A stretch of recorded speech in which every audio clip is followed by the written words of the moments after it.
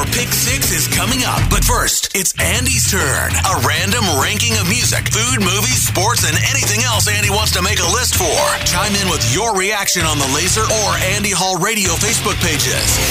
It's Andy Hall's Pick 6 on Laser 103.3. Today is October 19, a date in which we celebrate the 43rd anniversary of the release of Tom Petty's Damn the Torpedoes, as well as Prince's self-titled album, Fleetwood Mac's Tusk, and Cornerstone from Styx as well, among others. Big new release day in 1979. Today I'm giving you my Pick 6 albums of that year, which also happens to be the year I was born. Start with number 6, Dream Police by Cheap Trick. By the fall of 1979, they had become one of the most successful touring acts in the world, following the massive success of Live at Budokan. So how do you follow that? This album went on to become the band's most commercially successful studio album, cementing their legacy as one of America's all-time greatest rock bands. In at number 5, on the subject of follow-ups, Van Halen 2. Considering the impact the self-titled debut had on the musical landscape, it's no surprise they were hurried back into the studio to record their next batch of genius. If it ain't broke, don't fix it seems to have been the rallying cry behind the writing and recording of this collection. Every bit as potent and catchy as its predecessor. In the 4th spot, London Calling by The Clash. This release catapulted the boys from typical British punk rockers to something completely original and, at the time, virtually unidentifiable. The range shown throughout this album is still impressive, pushing creative boundaries and exploring odd musical avenues, while still penning catchy choruses over socially minded subject matter. Coming in at number 3, the aforementioned Damn the Torpedoes from Tom Petty and the Heartbreakers. This one's my favorite of Tom's albums. There ain't a bad song on this collection. Start with Refugee and don't stop until you're done. And even then, you could probably feel the need to keep listening. A timeless classic that has never sounded dated, and a treasured piece in my collection of vinyl that seems to find its way onto my turntable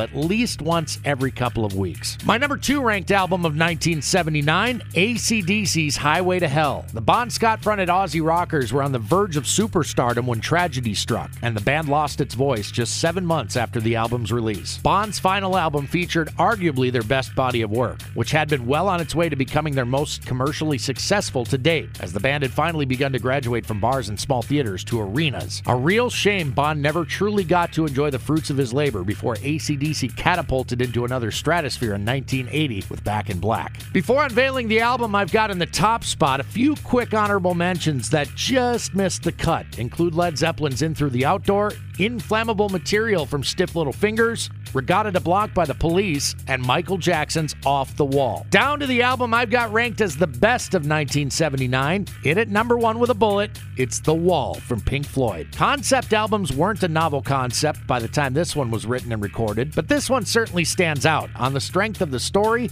the songs, and the sound of the recording, which is every bit as crisp as the stuff you hear coming out here in 2022. It's no wonder this album inspired a film. It's clear this is much more than just a batch of songs from an established artist. Pink Floyd brought an imagination and integrated an interesting narrative that would go on to be enjoyed by generations to come. That's my list. What do you think of 1979? Any big ones I may have missed? Hit me up. That was Andy Hall's Pick 6. Looking for your thoughts and opinions on the Laser or Andy Hall Radio Facebook pages. Stay tuned. Your Pick 6 is coming at the top of the hour on Laser 103.3.